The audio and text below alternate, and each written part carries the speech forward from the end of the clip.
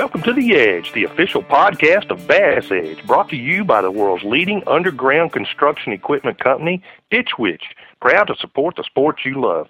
I'm Steve Brigman, and I'm joined by the host of Bass Edge Television, Mr. Aaron Martin.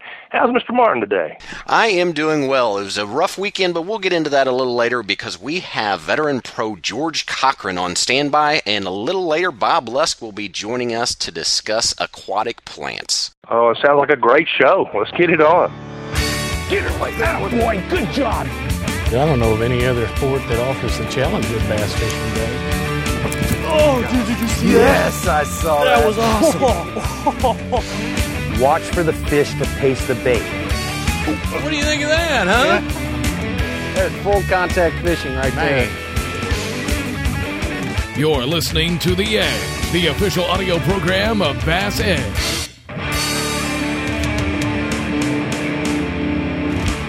Well, Aaron, here we are. It's the week after Memorial Day. I guess it's unofficially summer now. Did you have a good Memorial Day? I did have a good Memorial Day. It was a fun time, and you're going to get a kick out of this, Steve, because, you know, we originally were going to take horses on our trip because we were staying out in the Mark Twain National Forest down on the Berryman Trail, which is really out in the middle of nowhere, and instead we opted to take the mountain bikes. Now, I've got to tell you that these trails are meant more for a horse than what they are a mountain bike, and I'm walking a little slower than what I was on Friday. I tested a few new muscles, did you? Oh, more than a few, I can tell you that. I can promise you one thing. They're muscles that I don't normally use to stand on the front deck of a bass boat.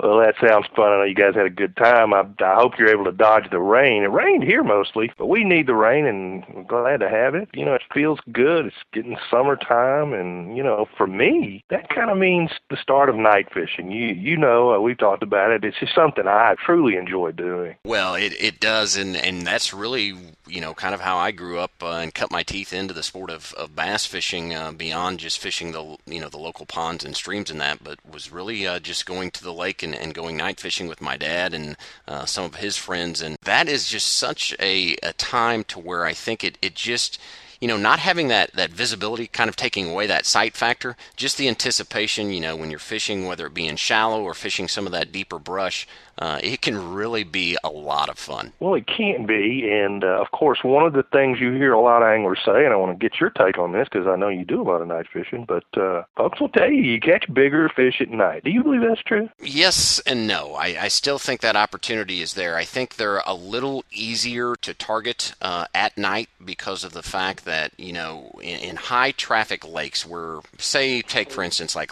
a lake like Lake of the Ozarks or something like that, to where you have an immense amount of boat traffic. I do believe that, you know, those bigger fish feeding at night just have that sense of security. They know when the boats are going to basically go back to the dock and be put on the trailer, and I think it's just no different than any other wildlife that we're talking about, whether it be turkeys or deer or anything else. You know, you're kind of in their living room, and they know what's going on. Of course, through the years, I've heard a number of theories and comments about this, and one that I always found interesting is this idea that some fish just evolve hunting at night, and because, you know, they don't see the pressure of the fishermen during the day, that they just tend to grow bigger. I don't know that that's true, but that makes a little sense to me. It does make sense, and likewise, I don't have any scientific evidence, you know, to back that up, and I always kind of like to rely on the science of that.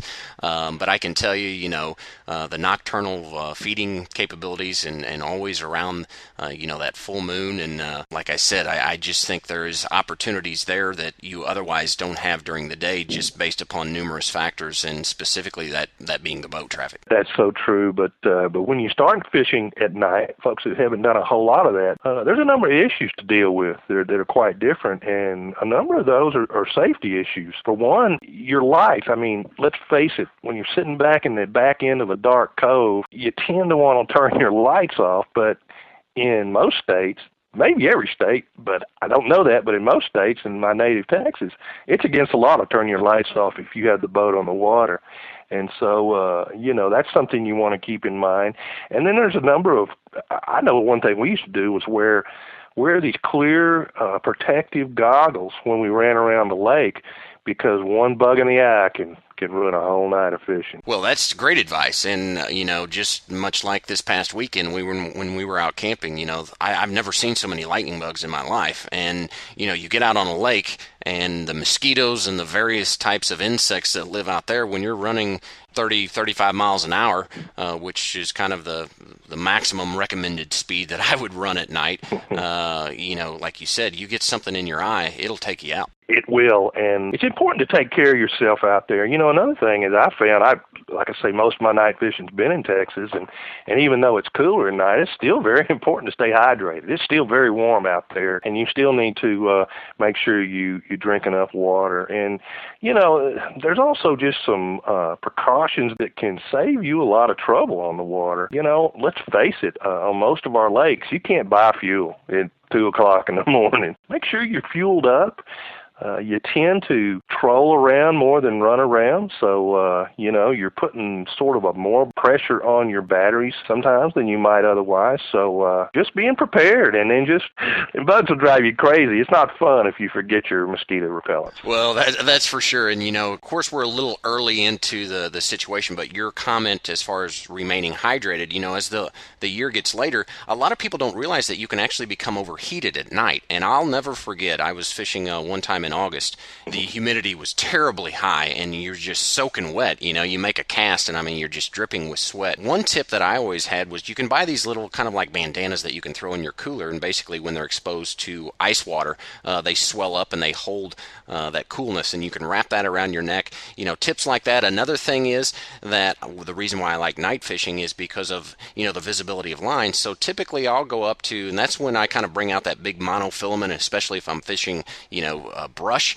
But you can use that black light, that you take those suction cups and put on the side of your boat, and it causes that monofilament. So it helps aid you a little bit as far as the angler, because when you're casting around a lot of docks and some things like that, that is kind of nice to be able to see that line and also not rely solely upon just the feel, because I am a line watcher during the day, and that's hard to really kind of make that shift over to night to where you can't see that line. Boy, I think that's so neat fishing with those lines too. It takes a minute to kind of get used to, but then you realize, wow, this is the only way to go. You mentioned that you used to fish with your dad at night on Lake of the Ozarks, and I just thought we'd mention we got Father's Day coming up, not too awfully far away. Yeah, that is right around the corner, and I think it's a good opportunity, just to be cognizant. Now's the time to kind of plan that trip. Certainly I grew up being able to fish with my dad, and certainly would not trade that now that he's gone for anything in the world. And, I encourage everybody to take the time, get out there, and if you don't have kids, or if your dad's not still living, find somebody else, because you can certainly still enjoy that those same qualities with somebody else. Oh, that's just so true. You can just touch somebody's life so personally by just introducing them to fishing, hunting, camping, anything in the outdoors. Speaking of kind of summertime night fishing, we've got George on standby. Man, I can't wait to hear this interview. George is one of the top anglers in the business. Let's just take a quick break and listen to George Cochran. You've got the truck. You've got the toys. Now it's time to get the hitch that gives you more time to play with both. It's the Tow and Stow Receiver Hitch by B&W. You want options? Select the ball size, adjust the height to level the trailer, or stow it out of the way in just seconds. It's 10,000 towing pounds worth of durability, convenience, and the latest technology that has made B&W famous. The Tow and Stow Receiver Hitch by B&W. Call 1-866-BEST-HITCH. Welcome back to The Edge, brought to you in part by Ditch Witch's Zon, establishing a new standard in trencher power and versatility. As anglers, we are drawn to the challenges of the sport. Confronting changing conditions test our abilities both physically and mentally. With us today is a veteran angler whose achievements speak for themselves. He has spent 30 years as a professional angler, a member of the Bass Fishing Hall of Fame with over $2 million in career earnings and championship victories on both major tours. It is none other than George Cochran. George, welcome to The Edge. Well, thank you, Aaron, for having me. I know there's a lot of things that's changed in fishing in the last 30 years we're going to talk about. Boy, that is for sure. And, speaking of that, it has changed over the years. And can you highlight really kind of some of those major differences that you've been able to witness and really be a part of over your career? Well, one of the biggest things that I've noticed in the last 5 years is that our electronics, the GPS and the electronics, you don't have to buy maps anymore. You just punch in the lake when you get to a lake, and it shows you a completely detailed map right in front of you like a television screen. And the lures we use now are nothing like it used to. Used to be everything was pretty simple, you know. It was spinner baits, jigs, worms, but now it's just amazing to me how many different techniques there is that we use to catch fish on these clear lakes as well as all these other lakes. I mean, it's just changed tremendously in the last 5 years. Well, and I know, just speaking from the standpoint of what you talked about concerning the GPS, you know, I was kind of from the school to where before GPSs came about, we had to kind of use landmarks as a cross-reference, and that really kind of put fishing spots or those honey holes at a little bit further arm's reach than what it is today. Yeah, you're correct on that completely. And, you know, I'm basically a shallow water fisherman, but I fish more structure now than ever because I don't have to worry about if I'm fishing offshore and I start catching some fish on a drop or a hump or something I just see on the depth finder, and I start catching fish, I just punch it in, and then I can go right back to the same spot, I mean, within feet. And, you know, there was no such thing like that 10, 15 years ago. And if you notice these tournaments now, it takes a lot more weight now than it ever did back 10, 15, 20 years ago. And the main reason is because the GPS, the electronics we have, the lures that we use now are so much better than what they was years ago. You know, there's just a combination of reasons why I think that the pro seems to catch more fish and bigger fish now than ever before. Well, and going to kind of the grassroots level of our sport, do we tend to overcomplicate it? I mean, because back in the day, what you speak of with things being simple, obviously you had success on the water then. Well, you did, and I can remember back 15, 20 years ago, you know, spinnerbait, there was just 4 or 5 lures that won most of the tournaments. And now, you know, I can name 25 different kind of lures that are winning tournaments. I mean, it's a broader outlook on the whole sport, which makes it better, I think. And it opens, like used to, everybody was fishing the banks or islands or something visible, like you were talking about earlier. Now, when you have a full field in a tournament, 100 to 150 pros, everybody's kind of spread out, even though sometimes a couple of pros find the same spots. But, you know, there's just as many people fishing offshore structure now, probably as many as they are people trying to catch fish shallow. Well, and Steve and I kind of have this ongoing debate here on the Edge, and, you know, I would love to get your opinion, but it's concerning if it's easier to catch a bass now versus 20 years ago. And I know there's a lot of factors that go into that, but give us kind of your thoughts on that. 20 years ago, I think there wasn't as much pressure on the lake as there is now. I mean, you could go to lakes and on weekends you'd see quite a few boats, but nothing like you see now. You know, there's a lot of tournaments every weekend all over the lakes, and a lot of people, you know, the bass fishing has gotten so big, everybody loves to do it, and every lake that I go to all year long that we have tournaments, and I fish 11 national tournaments a year. And it doesn't matter if I'm in Virginia, Minnesota, Florida, it's a lot of people bass fishing. But the knowledge we have, the electronics we have, these new lures we have, and you can watch these TV shows now, and it seems like every year there's new lures that come out that are fooling the fish, and they last several years, a couple of years, and then here comes something else new. It's constantly like that. And, you know, there's not a year goes by that there's not a new lure that's like a secret that comes out and everybody's catching fish on it. But one thing I've noticed that on most of the lakes we fish, more finesse fishing is the thing now because of so many boats and so much pressure. It seems to take lighter line, more finesse lures, than it used to. Well, that's a good point, and speaking of kind of the popularity and also just the growth of the sport of fishing, our sport is a little different than most others that are out there on how we choose to participate, kind of recreate in the outdoors. But as successful anglers, we really don't have to rely, per se, on strength or speed, much like other sports. Can you offer advice on how we can make the most of our days on the water, kind of throwing that out the window? Well, I'll tell you what I do and some of the other pros. I've been doing this for 30-something years. When I practice for a tournament, it doesn't do you any good to run all over the lake. I'll pick one section of the lake, and I'll spend one whole day in that section of the lake looking for fish, and I spend more time on the trolling motor than I do running from point to point. In other words, I'll pick, let's just say there's a creek on the lake called Cedar Creek, and it's a big creek on the lake, and to fish it right, I'll spend one whole day in there. I'll fish the points, the pockets, the flat banks, the deep banks.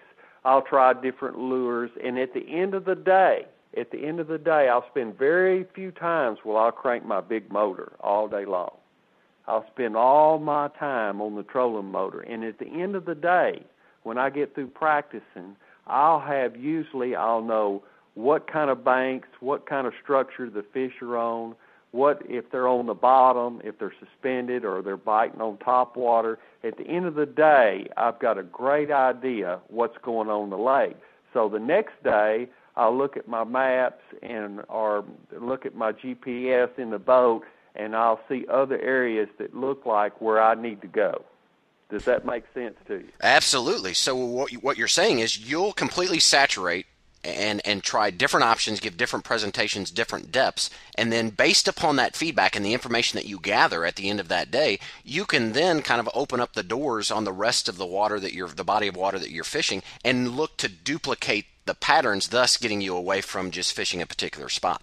Right. That's exactly like if I'm in this creek and I find that they're in real shallow flat bays and pockets, then that's what I'll concentrate on in different areas of the lake, and looking for parts of the lake that have those flat bays and spawning bays or flat cover. And then, a lot of times it might be creek channels, or it might be long extended points that come out on the lake.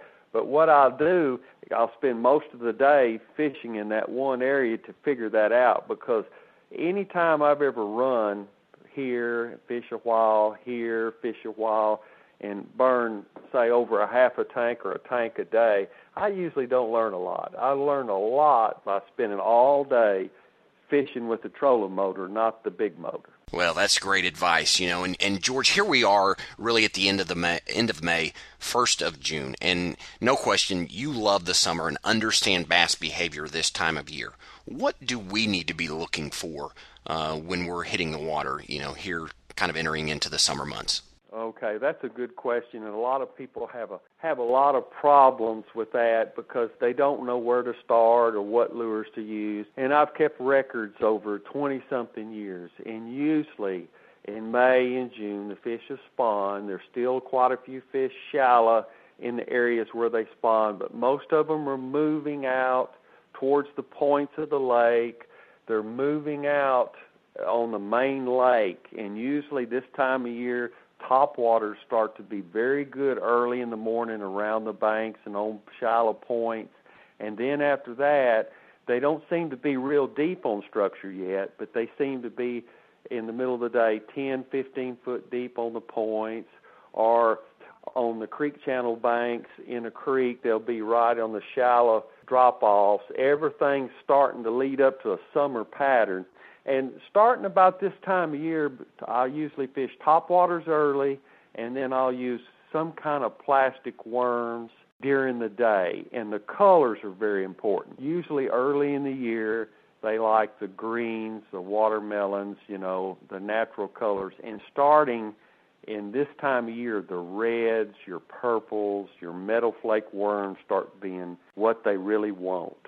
So that's a key thing for the people out there to narrow their tackle down to that particular type lures, and you'll be successful. And is that because of the brim and just what they're feeding on that you're making kind of that transition to the reds and the purples and that? Right. That's what happens this time of year.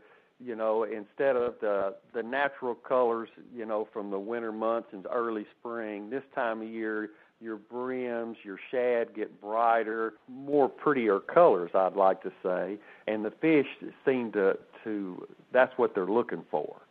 And that's a key thing in bass fishing, is matching up the colors and the type lures that you need to use this time of year. And plastic worms, there's all kinds of plastic worms. The worms that have, instead of using straight tail worms, like your finesse worms and your trick worms, and you seem to want your 7-8 inch worms that have curly tails that have a lot more action because the water's warmer, and they're looking for more of a snake type action when it falls. A lot of action in the worm now. Current can be both friend and foe depending upon the season. What impact does current have this time of year, George? It has a big impact. One of the things that most of the pros do this time of year, when we go to a reservoir where they generate, we want to know exactly what time they start generating, because that's the time of the day that they pull up on structure, or they start feeding off on deeper structure, or on the points, or anywhere that the current, because that really dictates where the fish are going to be. Now, if I was fishing a natural lake where they're not generating, the biggest thing that helps us is wind dictates where the fish are going to be, just like current does. If I have a strong, say, west wind, then I want to fish really in the areas where the wind's blowing in on the banks, in on the points, or because what it does, it makes the fish come up shallow and feed, because it pushes the minnows, the bait fish, the shad up shallow, and they can't see as good and they're easier to catch. And if it's current in a lake, then you know that you might be fishing a topwater early that morning on points and you catch a few, and then all of a sudden they turn the current on and fish start coming up schooling that they wasn't even doing before, because the current makes everything, it just turns them on. And that's what you look for as a pro. You look for those key times, either current or wind, that tell you that that's the time you need to be on these areas where the fish are, because they're feeding. Well, what about, here we are at the time of year when pleasure boat traffic is quickly on the rise, and that's all I'm going to say about that, because I'm sure all of us have differing opinions. But what are the effects of this, and does that kind of come into play with our earlier conversation on current and the adjustments that we need to make there? Well, yes, it's a good question. I won a FLW championship on Lake Hamilton in Hot Springs, and it is nothing but a huge resort lake, houses all the way around it, boat houses. And after about 9 o'clock, 10 o'clock in the morning, it's just traffic everywhere. And most people quit fishing because it's really hard to move around or to fish in a lot of waves and everything. But the fish get used to it. They really do. They do bite better early in the morning before the traffic, like on your top waters and stuff like that. But what happens with all that boat traffic, it's like putting current in the water. Those fish will still bite during the day, but it seems like they don't bite around the banks as much. They bite on structure, because of all the boat traffic puts current, and it's got everything. And I don't catch them shallow in a lot of boat traffic lakes. I catch them more on structure, like on points or drop-off, or on bluffs where the waves are crashing in. And bass, when they feed, they'll move in on those deep banks to feed on the crawdads and the shad that are pushed up, and they ambush them.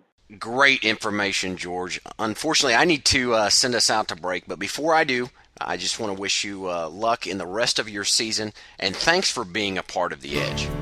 Well, thank you for having me on the Edge, Aaron, and I look forward to seeing you on the lake someday.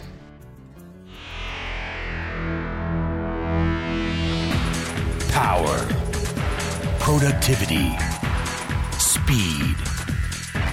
It's the best trencher ever made, not to mention the best plow, dumper, tiller, backhoe, stump grinder, and tool carrier ever made.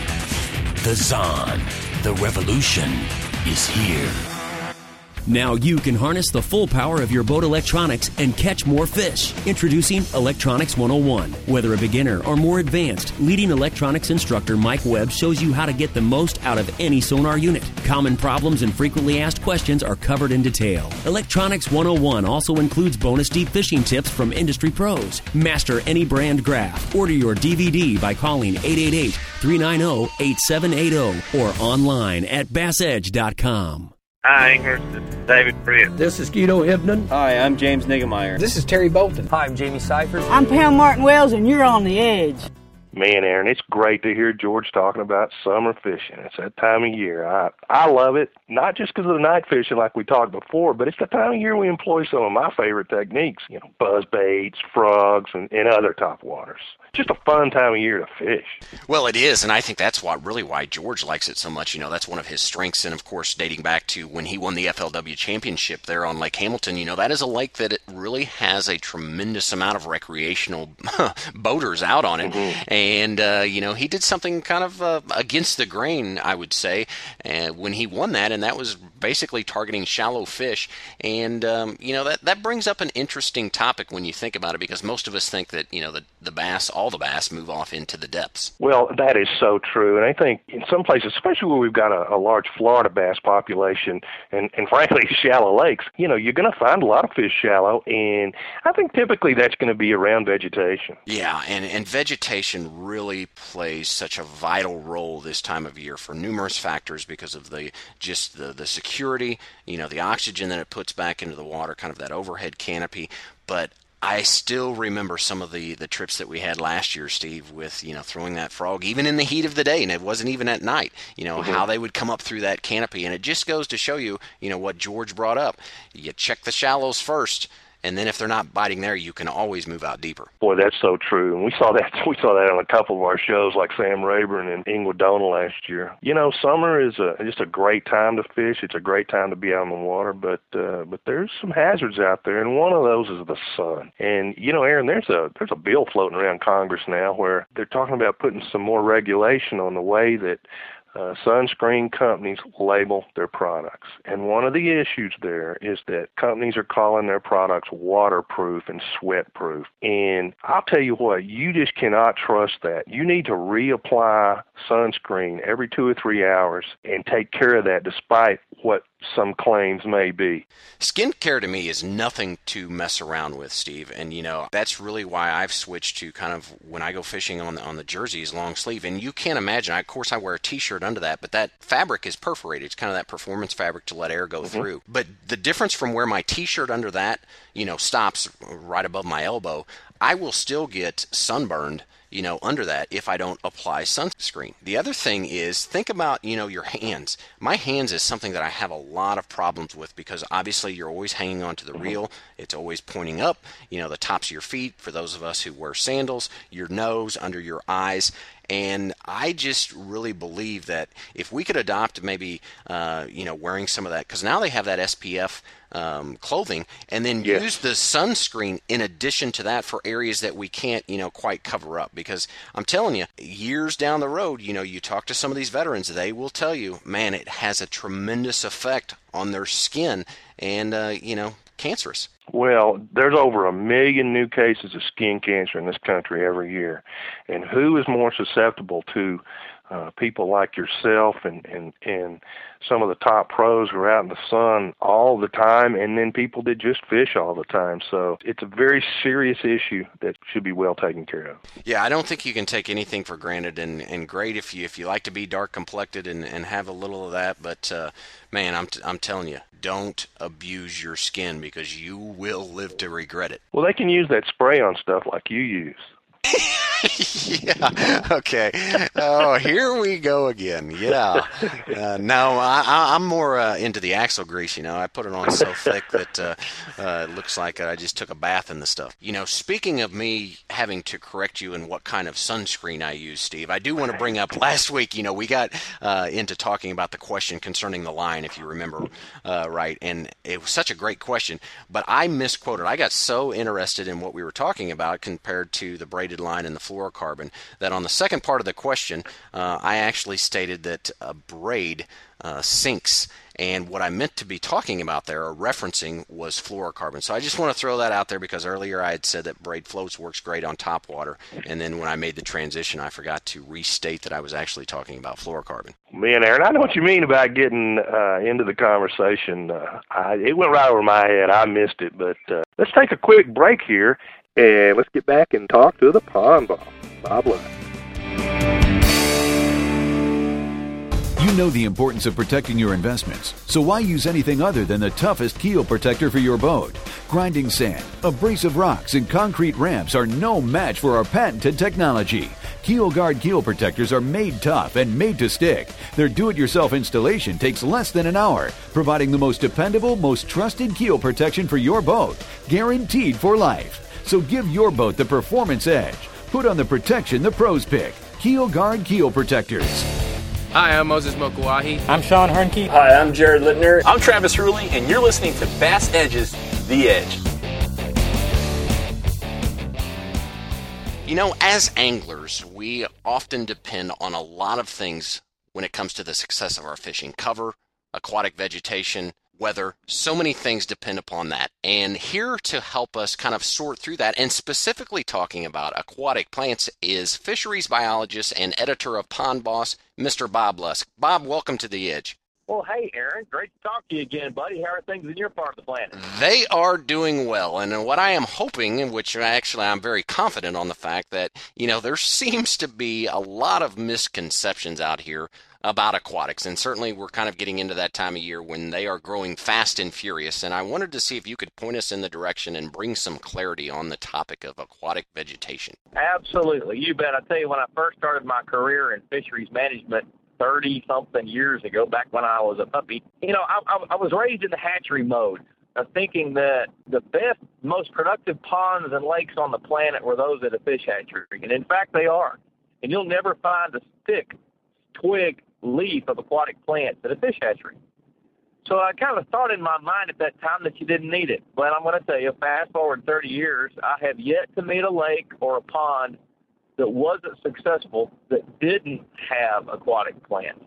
I think it's essential for a successful, healthy fishery to have good, healthy aquatic plants. Now, I do have a few caveats with that.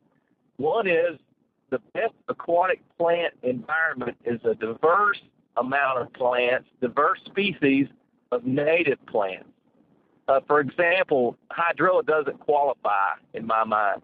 Hydrilla specifically, and the reason I say that is because that saying hydrilla about aquatic plants to a lot of anglers is like saying Xerox when it talks about copying things. Hydrilla is an invasive plant.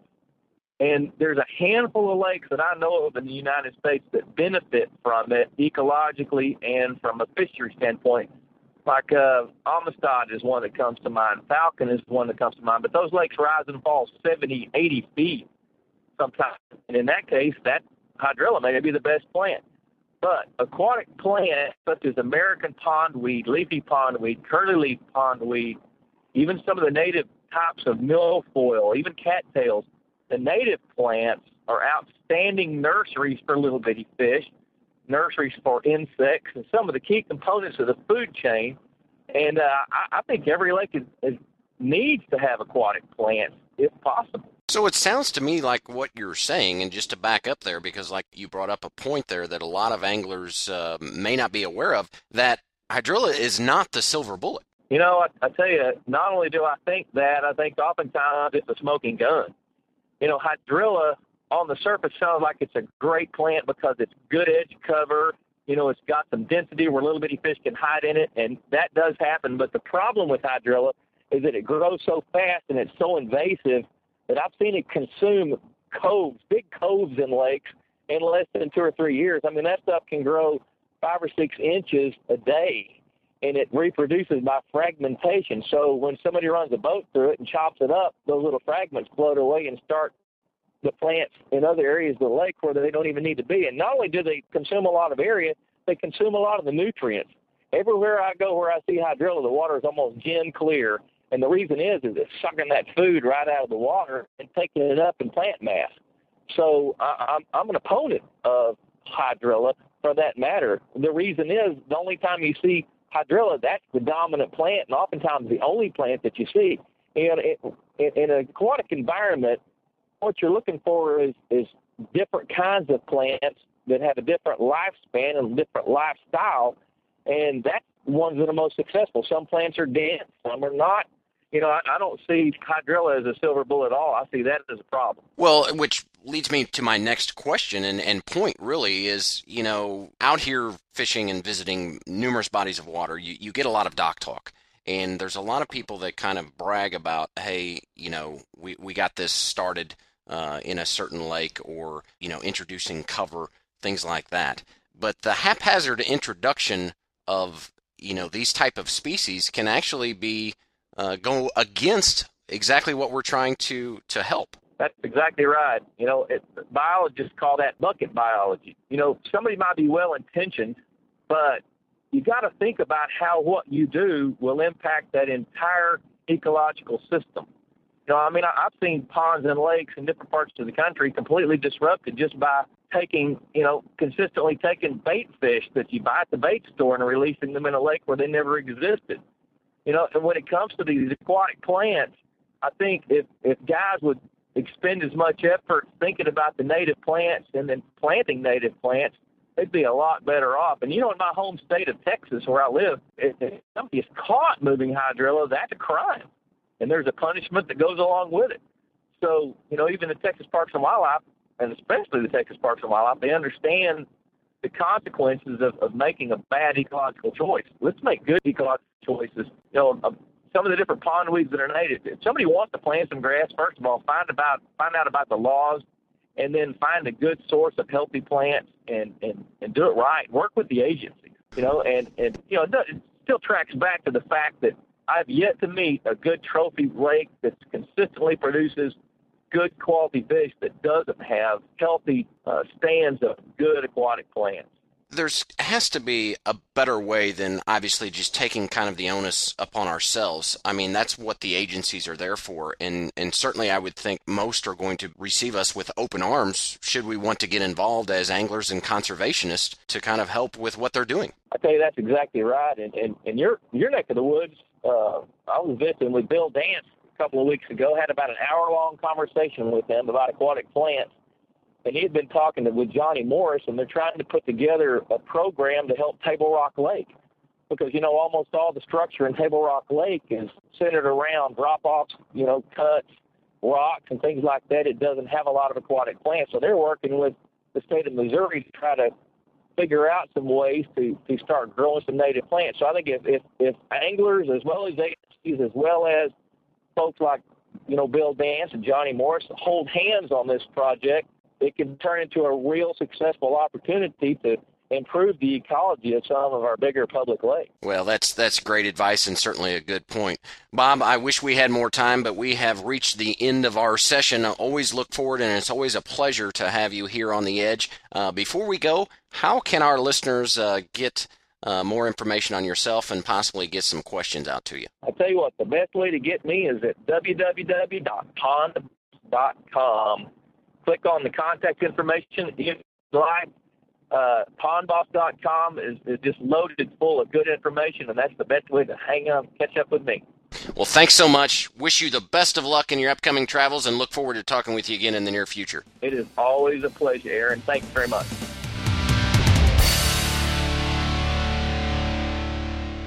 Now you can order Bass Edge Seasons 1 and 2 on DVD. Own the best resource for tips and techniques in bass fishing as host Aaron Martin tackles lakes across the country with the industry's top pro anglers, including Edwin Evers, Boyd Duckett, Alton Jones, and Pam Martin Wells. The 2 sets include all 25 episodes with never-before-seen footage, over 3 hours of bonus pro angler interviews, bloopers, and highlights. Each 2-disc set is just $19.95. Call 1-888-390-8780 or order online at bassedge.com.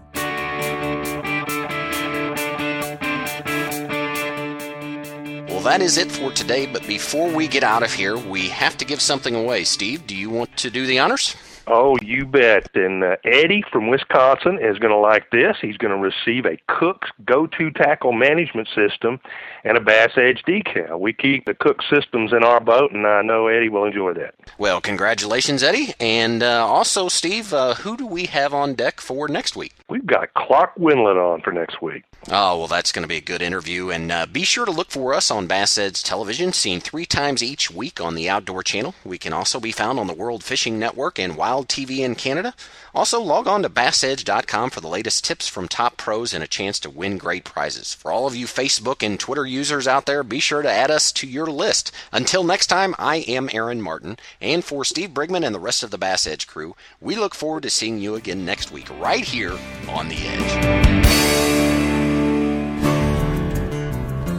This week's edition of Bass Edge's The Edge has been brought to you by B&W Trailer Hitches, Ditch Witch, Mega Wear Keel Guard, O'Reilly Auto Parts, and Legend Boats. For more information on Bass Edge, including our television show, training materials, e-newsletter, and podcast, please visit www.bassedge.com. Be sure to join us next week on The Edge.